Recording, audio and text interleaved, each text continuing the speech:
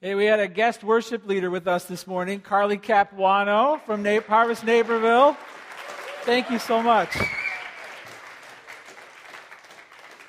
That's Pastor Brandon's sister. Yeah, what a blessing to have her from Harvest Naperville with us today. We're so glad about that. Well, it's me. Don't let the glasses fool you. You might be like, who is that man up there? It's me. I got to wear my glasses because I'm actually battling 2 eye infections in my right eye. 2 eye. You ever have one of those weeks that starts bad and you think it's going to get better and it only gets worse? Anybody have one of those weeks in the past and you're a Christian and that's what comes your way, right? Well, I'm going to tell you the story pretty much throughout the sermon here, but needless to say, I drove here this morning wearing my mom's sunglasses.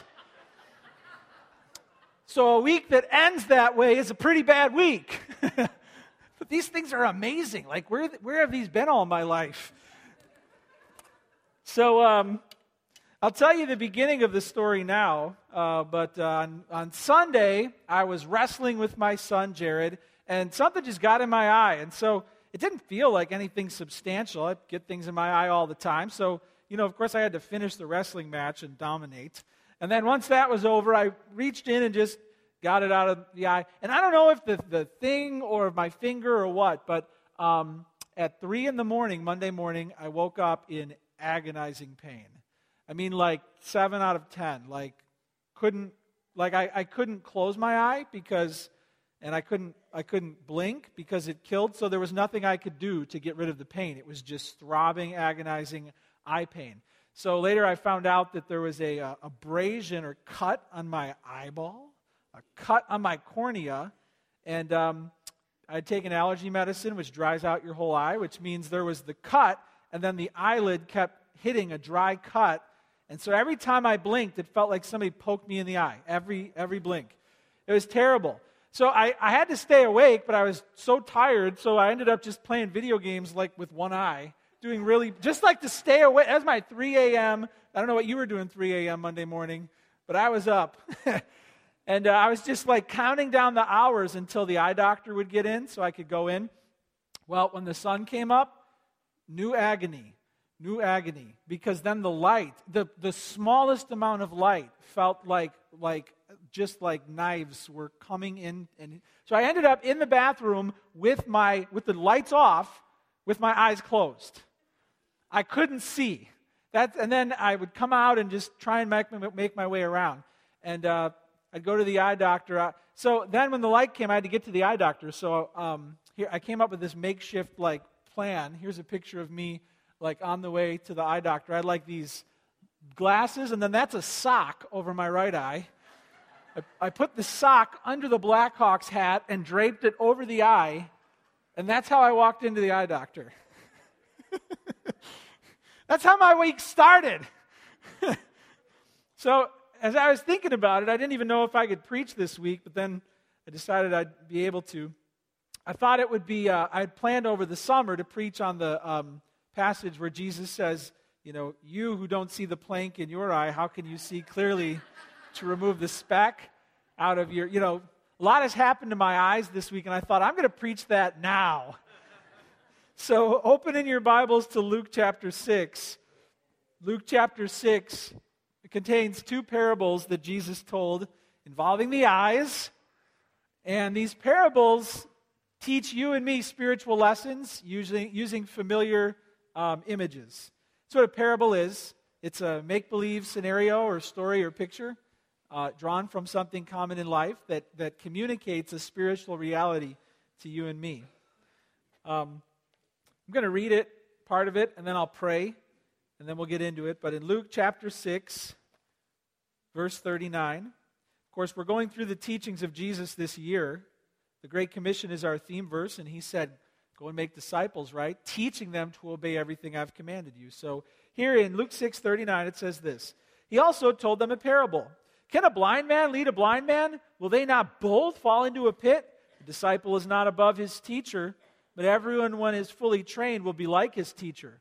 Why do you see the speck that is in your brother's eye, but do not notice the log that is in your own eye? How can you say to your brother, brother, let me take the speck that is in your eye, when you yourself do not see the log that is in your own eye. You hypocrite, first take the log out of your own eye, then you will see clearly to take out the speck that is in your brother's eye. Hey, let's pray, and then we'll talk about this passage together. Lord Jesus, I thank you that you are Lord of all. You are a good and faithful shepherd in the good weeks. You are a good and faithful shepherd in the bad weeks. We praise you, Lord, that you have not promised us a life free of pain, but you've promised your presence and your perspective. And thank you, Lord, for how this trial in my life this week has helped me to see this passage more clearly, and I praise you for that. I pray that you would help our church to see what you're saying here in your name and for your glory. Amen. Okay, so the first thing that Jesus reveals is there's an assumption in what Jesus sees when he looks around at humanity. Okay, so look at verse 39. He told them a parable. Can a blind man lead a blind man? Will they not both fall into a pit? Disciple is not above his teacher, but everyone, when he is fully trained, will be like his teacher. Jesus is talking about blindness of the eye, but what you have to understand is, in Jewish thinking, the eye was symbolic for the heart. Okay, so when a rabbi or a teacher would talk about the eye, it's an indirect way of revealing a truth about the spirit of the person. So when Jesus says, eye is blind, that's actually symbolic. It means a person who is not seeing clearly spiritually. It's spiritual blindness. Blind to what? Blind to who God is. Blind to how God acts. Blind to spiritually, blind to your own condition. Okay, so he's talking about spiritual blindness. And having your spiritual sight means seeing clearly what? God, God's plan, your own need, and the needs of those around you. All right, so are you following with me? When Jesus says blind, he is talking about physical blindness in the parable, but he's trying to make a spiritual point. And you can write this down. Here's what he wants you to first understand. Write this down. I'm born blind. I'm born blind. One of the ways that God tries to show you your true, original spiritual condition is he compares it to something. It's kind of like you're this. It's kind of like you're that. And this is one way he says, you want to know what I see when I see you? You're blind. You're spiritually blind at birth. You can't see me or yourself or anybody correctly because you lack spiritual vision. And here Jesus says, if the blind lead the blind, meaning there you are, you can't see, and yet someone else who can't see comes up and takes you by the hand and says, come with me, and then walks you into a 4-lane highway. He's making an indictment on the religious setup of his day. He looked around and he saw the Israelites and he said, you can't see, you're blind spiritually. And then he made a comment about how they were being led. But what I want you to understand is, if you're spiritually blind, it means you're lost. If you can see, it means you're saved. A spiritually blind person is stuck in the original darkened state of their soul. And a person who can see has been saved and given sight. For the Christian, I once was blind, but now I see. So we're born blind. Well, where do we find that in the Bible? Well, 2 Corinthians 4:4, we'll put it up on the screen. It says this, in their case, the God of this world, okay, pop quiz, who do you think that is? Take a guess. Yeah, Satan, okay. The God of this world has done what? Blinded the minds of the unbelievers to keep them from seeing what? The light of the gospel of the glory of Christ, who is the image of God. So the God of this world is a deceiver. And back in the garden, the deceiver led the whole world astray. God didn't make you blind. Sin, the enemy, the deceiver, made you blind, took your sight.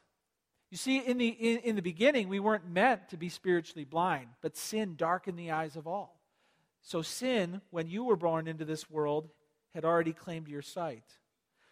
So Jesus in John 9:39 says this. Jesus says, for judgment I came into this world, that those who do not see may see, and that those who see may become blind. What does that mean? That he clarifies later that it's not like some see and some don't. No, none see, but some say they can see. Okay? And he came to show them they're blind. You say you can see, but you can't see. So I'm born blind. When Jesus says, can the blind lead the blind, he's indicting all of the Israelites, in fact, all of humanity, as lacking spiritual sight from the beginning. Some appeared different, some appeared better, some appeared more religious, less religious, more well off, less well off, and Jesus said it's the blind leading the blind. Welcome to the spiritual state of this world. Now, when it comes to not being able to see, I've, of course, learned a lot this week. After I went to the doctor with my sock, I decided to upgrade by going to Walgreens. So that was on Monday that I went to the eye doctor. Lauren drove me there, and he said, yeah, you got a cut on your eye. And so he put like a contact over it to cover it so the eyelid didn't mess with it. It was just a non-prescription contact. And then and he gave me some antibiotic drops in case of an infection. So then he sent me home. So on Tuesday I woke up, and I was feeling a little bit better.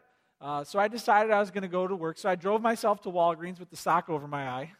Then I went to Walgreens and I bought an eye patch. I got a picture here of myself. There's me with the eye patch. The same week I lose an eye, my son gets a black eye. Isn't that something? When it rains, it pours. He also pulled both of his front teeth out with his bare hands, so he looks like a hockey player right now. So I thought I might have even had to wear the eye patch today, so I brought it with me. But this was me. The kids loved it. It was like Pirate Week at the Hall House. But I was driving, with one eye. So Lauren, because she loves me, said, honey, I'm not sure if you should be driving. I said, Laura, I can drive just fine. I've got one good eye. She's like, yeah, but your eye's messed up. You've got an eye patch on. I said, the pirates have been sailing the seven seas for hundreds of years with one eye. I can drive to Walgreens. Okay, so get this. My wife was nervous when she was in the passenger seat and I was driving like this. How would she have felt if I covered up this eye? Would you let anybody drive your car with both eyes covered? Would you? Would you let the blind drive your car? You wouldn't. So here's a spiritual point. The blind leading the blind will not lead to a great place.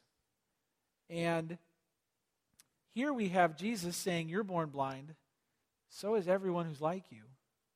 And he gives us a warning. He gives us a caution. He says, be careful who you follow. So here's the second point. You can write this down. Blind guides surround me and mislead me. Blind guides surround me and mislead me.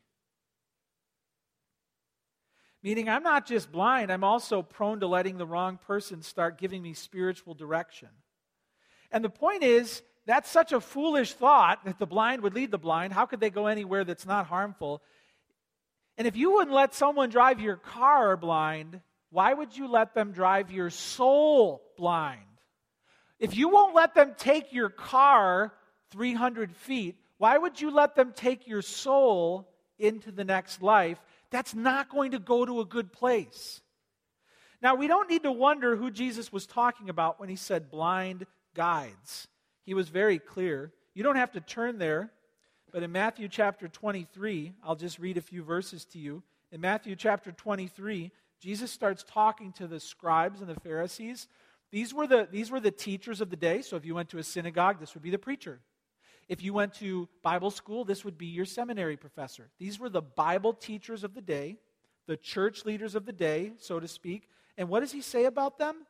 Verse 16, woe to you, blind guides. Verse 17, you blind fools. Verse 19, you blind men. Verse 24, you blind guides, straining out a gnat and swallowing a camel. Verse 26, you blind Pharisee. He calls them hypocrites, whitewashed tombs. He says, outwardly they appear righteous. On the inside, they're full of hypocrisy and lawlessness. He says, how are you to escape being sentenced to hell?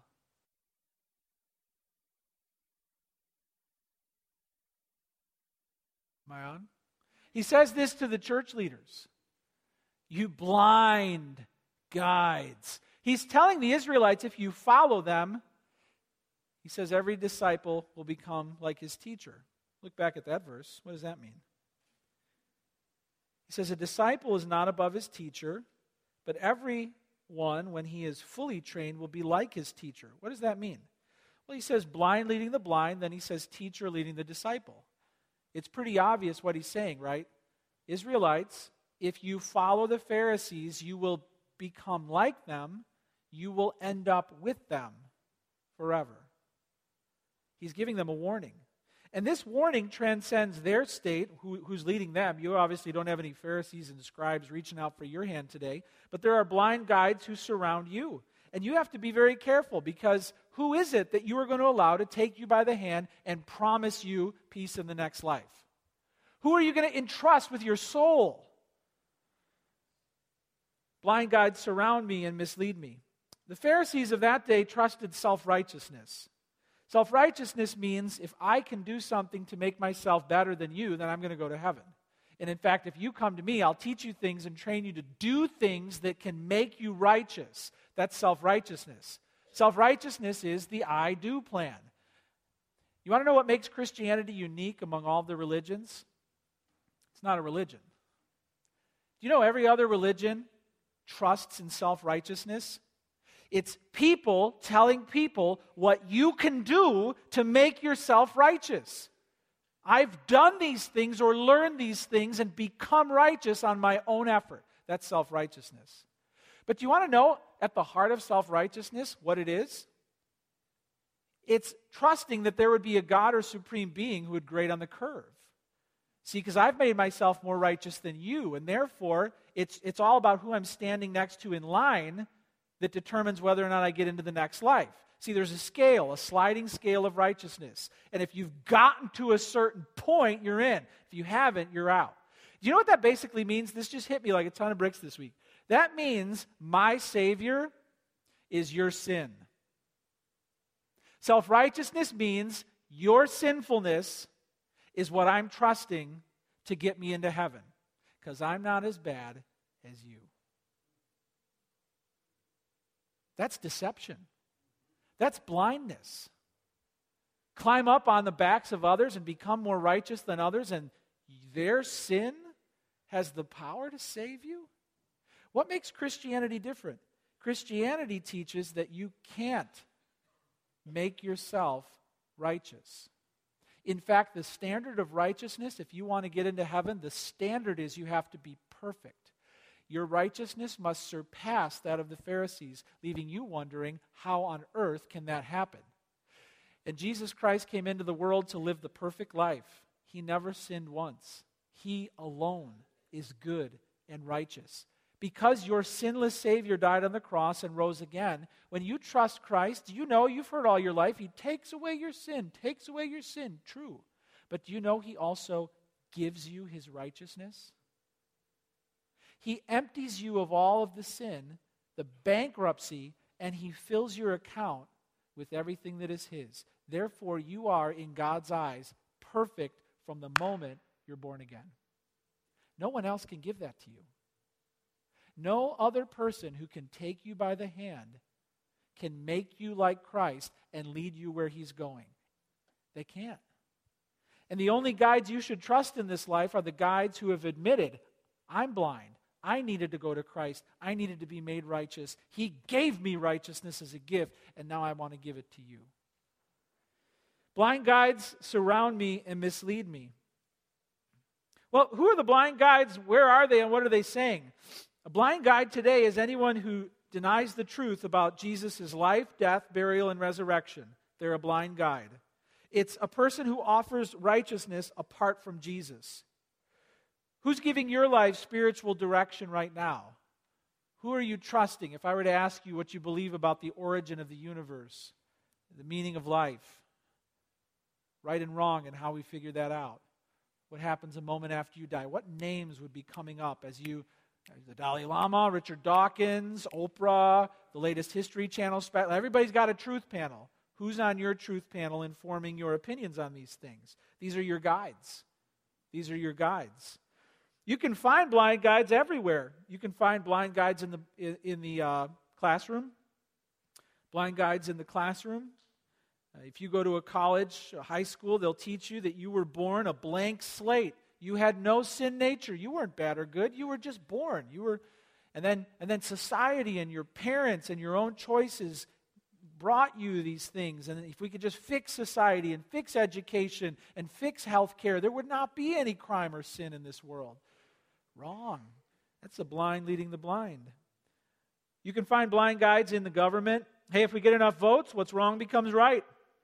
What's illegal becomes legal. Show of hands, looks good to us. Well, if it's legal, how can you say it's wrong? Well, because every government's supposed to submit to a higher law, God's law, right? You'll find blind guides in the government. You'll find blind guides on TV, in movies, music stars and their lyrics. Say, if something's popular, it must not be wrong. I mean, what does Han Solo think about that? I mean, if he says that it's okay, how can I argue with him? It turns what is wrong fashionable. It puts a pretty face on it, but it's the blind leading the blind. It's a blind guide. You can also find blind guides in the church. Two ways that you'll find blind guides in the church. First, there are those who are legalistic. They'll teach you that if you follow their tedious rules, they can make you righteous. Trust them with your hair length or your dress code or what fabric you put on your legs. Trust them with the outward. And then if you follow their rules, you can be made righteous by law. That's the blind leading the blind. You can't have someone police your exterior and promise you internal revival. That's not the way the Bible works. But there's also those teachers who are more liberal. They try and rewrite the Bible, subtract hell, add homosexuality, make every religion work. They're blind, and their followers will end up in a deep pit with them. These are the teachings of Christ. Can a blind man lead a blind man? Will they not both fall into a pit? A disciple's not above his teacher, but everyone, when he's fully trained, will be like his teacher. If you follow them, you'll end up like them, and you'll end up with them. But if you follow me, you'll end up like me, and you'll end up with me. That's what Jesus was saying. I'm born blind, and blind guides surround me and mislead me. Here's a third thing you can write down. I must see my blindness. I must see my blindness.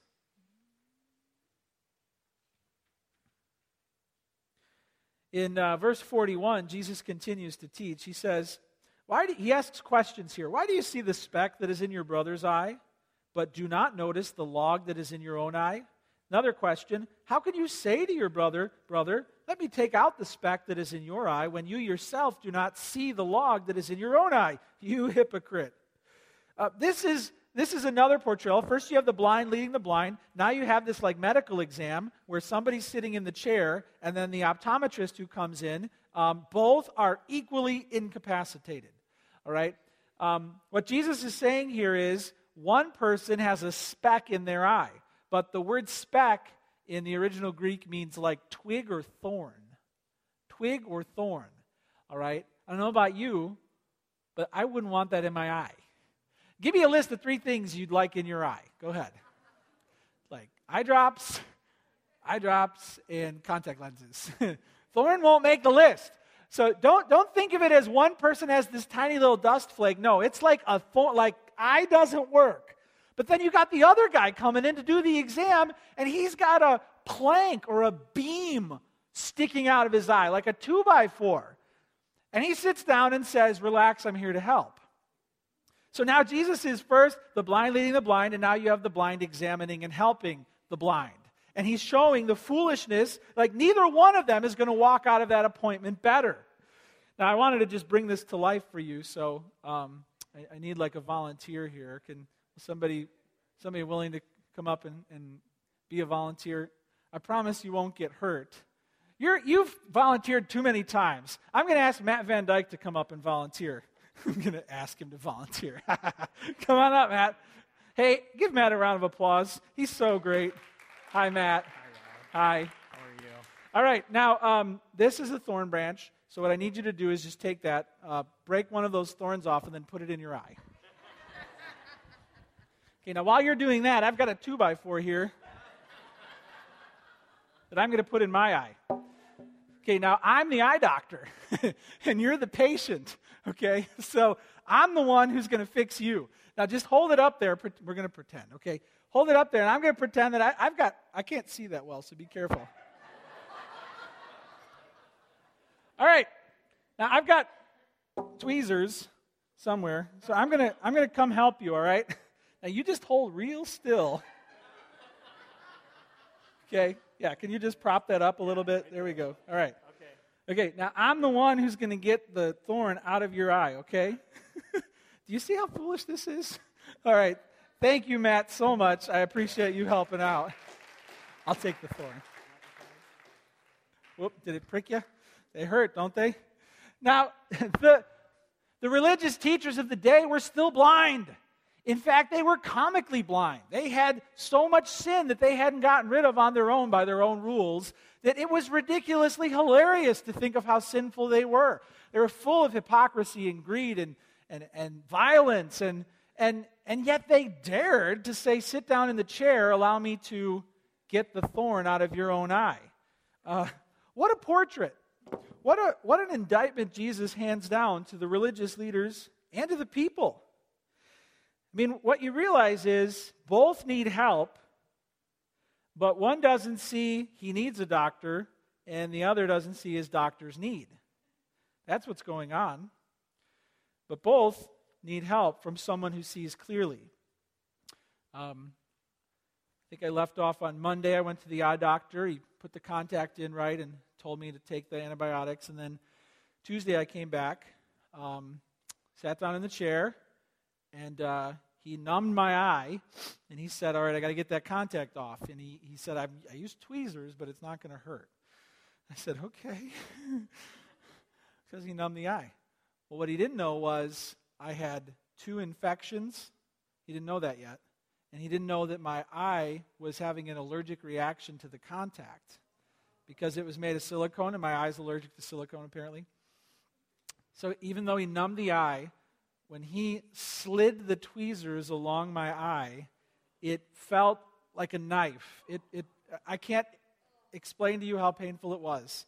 But they should, in the eye doctor's office, they need to put seat belts and harnesses on those chairs because I wanted to jump and then punch somebody, but I'm a pastor. I can't. So he slid I said, Doc, that's not going to work. And he said, oh, that's not supposed to hurt. I numbed your eye. I said, it ain't numb. It ain't numb. So he left the contact on, and he said, all right, well, my eyes started getting cloudy. So that night I was kind of nervous about it, so I just used saline and got it all wet and moved it down and took the contact off. But then I realized after I took the contact off, my eye was still cloudy, which is weird. That's not good. And so the next morning when I woke up, I couldn't see my hand. So I called my doctor and I said, hey, I don't think this is good, but I can't see my hand. And he said, not good. In fact, he gave me an over-the-phone referral to go to an ophthalmologist. Got to the ophthalmologist. She sat me down in the chair. A lot of sitting in the chair this week, letting people examine my eyes. And she said, all right, nothing looks good in that eye. She said, you got 2 infections. And she said, we got to go after it right away. So they also have to make sure the eye itself isn't swelling. So the way they do that is they've got this tiny little battering ram with like a metal probe on it. Who thinks of these things? All your life, you're told what not to touch your eye, and these people go to school to figure out exactly what they can touch your eye with. There's this little metal probe, and it's got a light on it, and they numb your eye again. And then she's like, hold still. And they ram your eyeball to see the pressure. But then that didn't work. So then when that doesn't work, they've got this handheld probe. So then they come up and they put that on your eye, and it's like a jackhammer. And I'm just like, these people are trying to help me, but it hurts so bad.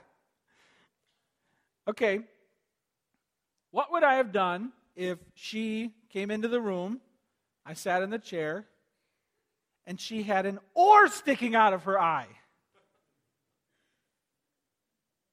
And then picked up the tweezers. Hold still. Would you stay in that chair? Here's the point. If you wouldn't let someone do that to your body, why would you let someone do that to your soul?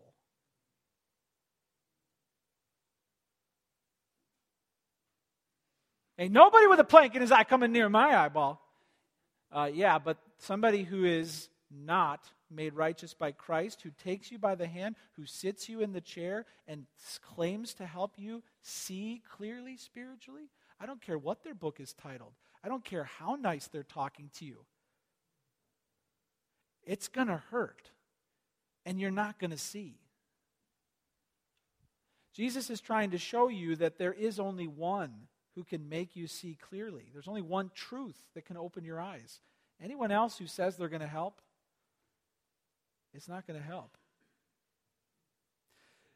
I want you to know exactly what it means to be made righteous in God's sight. Who is it that is made righteous in God's sight?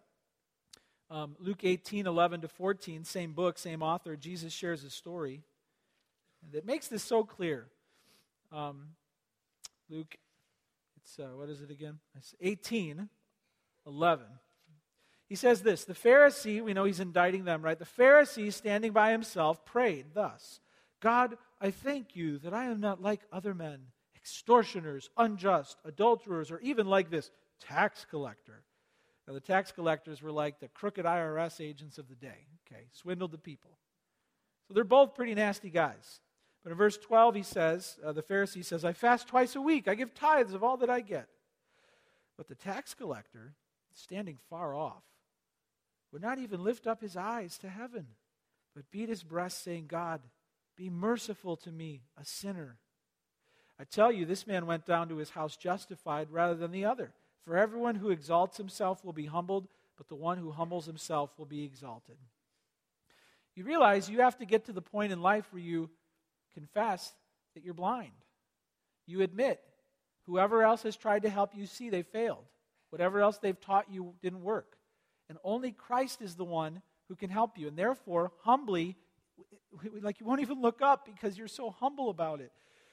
You know, you don't even deserve it. You say, Father, have mercy on a sinner like me. That's the person who's saved. The person who stands in front of God and shows them all their badges. I got this merit badge and this merit badge and this merit badge and this many churches I went to, this much I gave, and not justified. It's the person who's humble enough to admit they need a Savior that is made righteous by God's grace. Mercy means meeting us in our misery and leading us out. That's what God does. That's what the tax collector knew he needed. Hey, have you realized that you need a righteousness that can only come from Christ? Have you realized that all of your religious activity, that every class you've ever taken or every step you've ever gone through, every box you've ever checked, every rule you've ever followed, do you realize that's filthy rags in God's sight? Do you realize none of it counts? All of that was meant to just teach you your great need for someone to help you see. You're in the chair. You've got a big problem. You can't see. But Christ is offering to help. What Jesus does is he makes the blind see. But if you don't admit your blindness, he can't help you. I'm born blind, so are you. Blind guides surround me and mislead me. I must see my blindness, and then here's where this is driving, the last one. I must remove the plank and help others see clearly. I must remove the plank and help others see clearly. So back in Luke 6,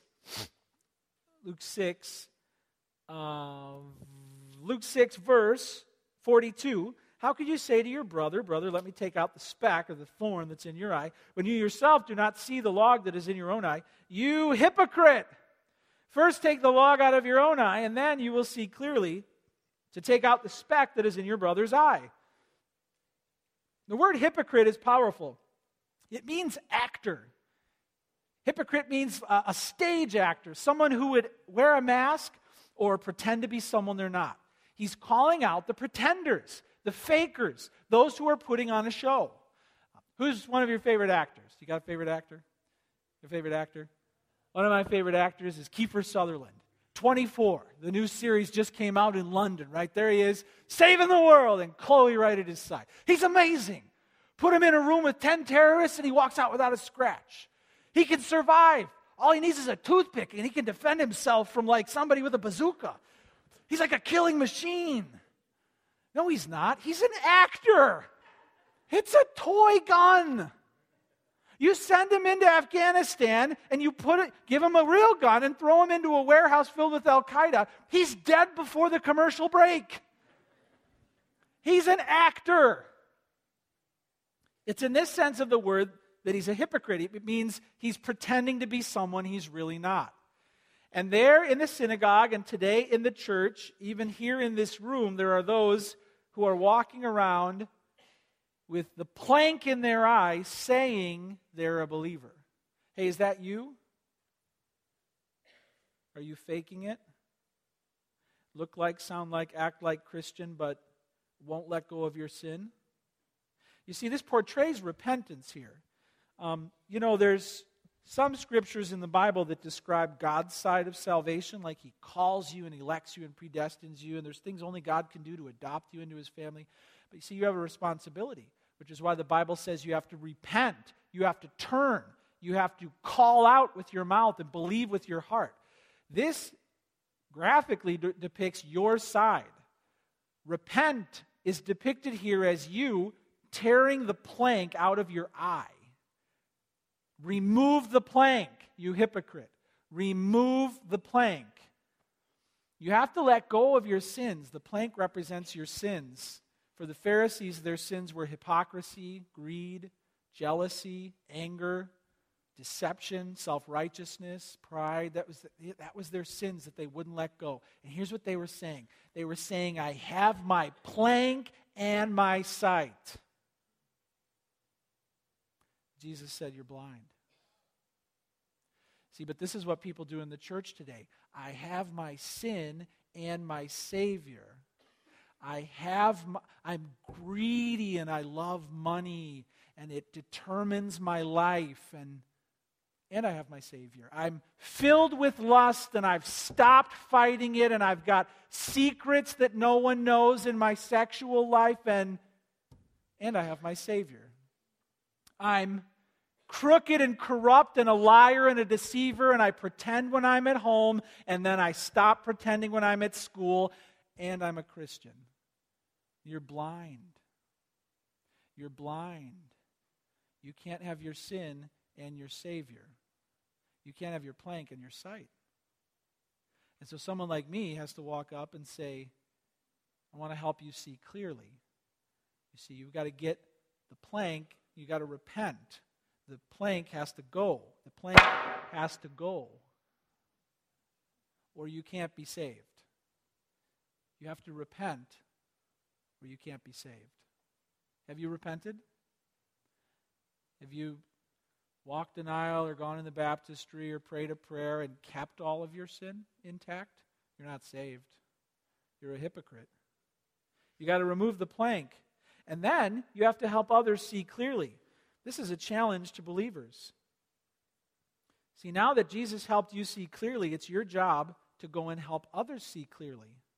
This is the Great Commission. It's your job to help other people see clearly.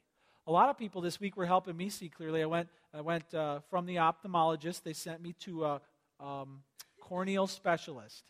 The ophthalmologist said, I think you're turning a corner. It's going to be fine. I'm going to send you to a specialist. And then the secretary got on the phone and said, he needs to get in today. It's really bad. Can he come over right now? And I'm like, this sounds urgent. Who do I believe? So I got into the corneal specialist that day, and he was very nice. He helped me to see clearly. He sat down. They keep shining the light in the eye. It's so painful. He's like, I know it hurts. He's shining the light. He's looking. He said, 2 infections. Here's how deep they went. Here's how we're going to treat him. You're going to be put on 2 antibiotics. You got to take them every hour. He explained to me what was going on. Your body can't fight it in the eye. You got to fight it.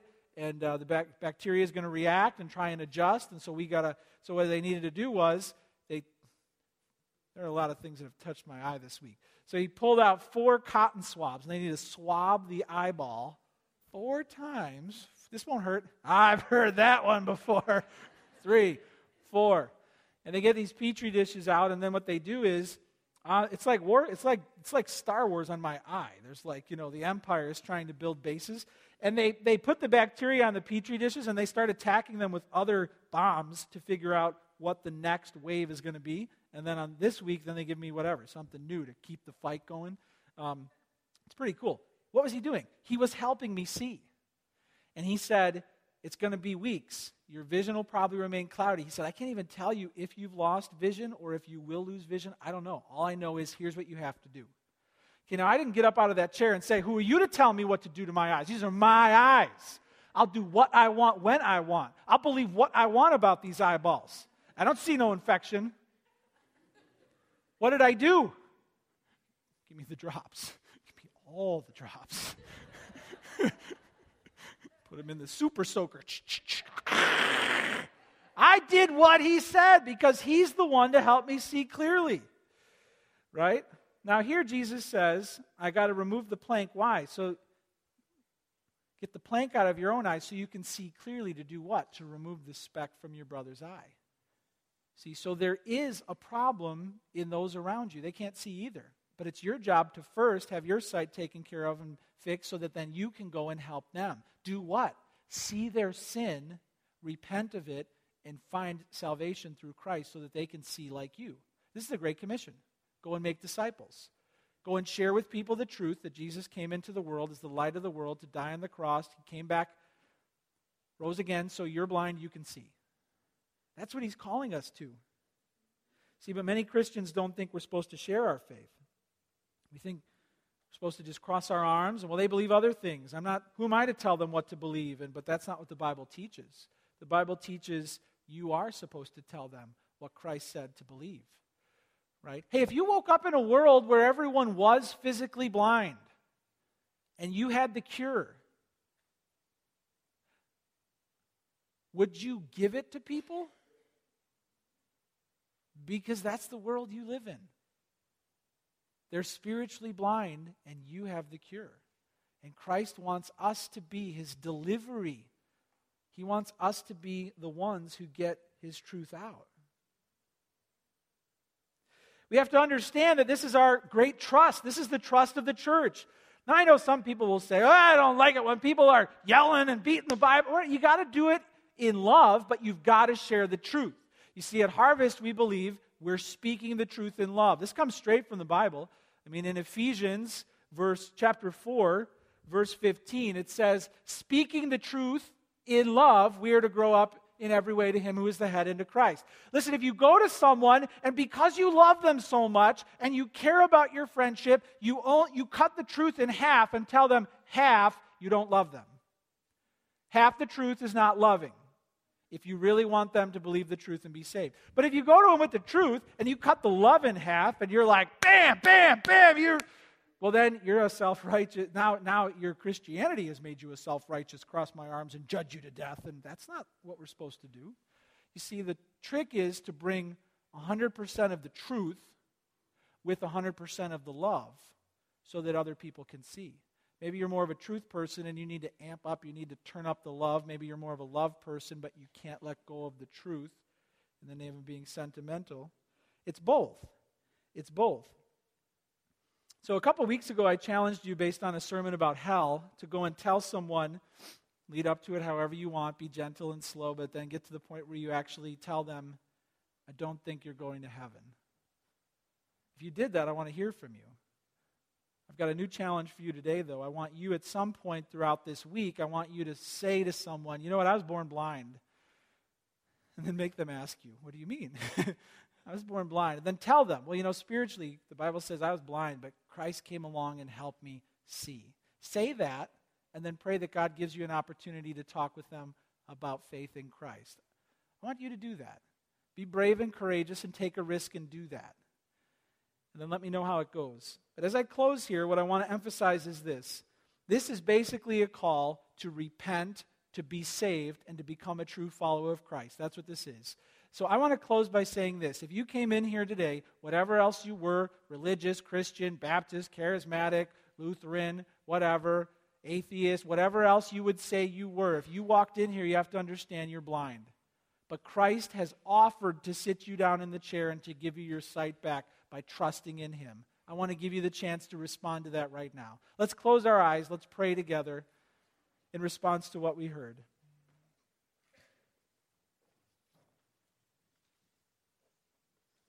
Jesus, your teachings are so easy to understand, so clear. If a blind man leads a blind man, won't they both fall into a pit?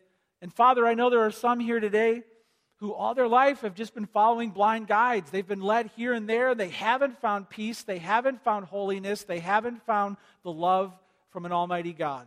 And maybe they're awakened this morning to their blindness, and they want to see God. They want to see truth. They want to see the reality of heaven. They want to see God's plan. Lord, only you can open blind eyes. And I just trust that there are some here today who are ready to confess their need for a Savior, ready to remove the planks of sin that stand between them and a holy God, to truly turn around and to experience changing grace. Father, I just want to lead those folks in a moment of prayer right now. These aren't magic words. They can just pray along with me in their own hearts, saying, Lord Jesus, I'm blind without you. I can't see without you. My heart is in darkness without you. But here and now, I confess my sins to you and repent. Specific sins, hidden sins,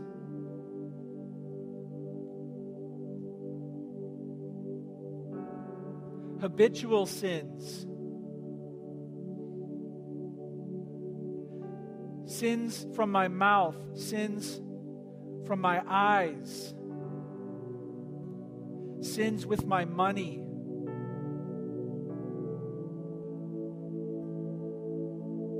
sins at work and at home. I repent. They are ravaging my soul and leading me to hell, and I repent. I don't need them anymore. So Jesus, give me my sight. Help me to walk in newness of life, because you, being righteous and perfect and holy, died in my place. This is my plea. Forgive a humble sinner. I ask this in Jesus' name.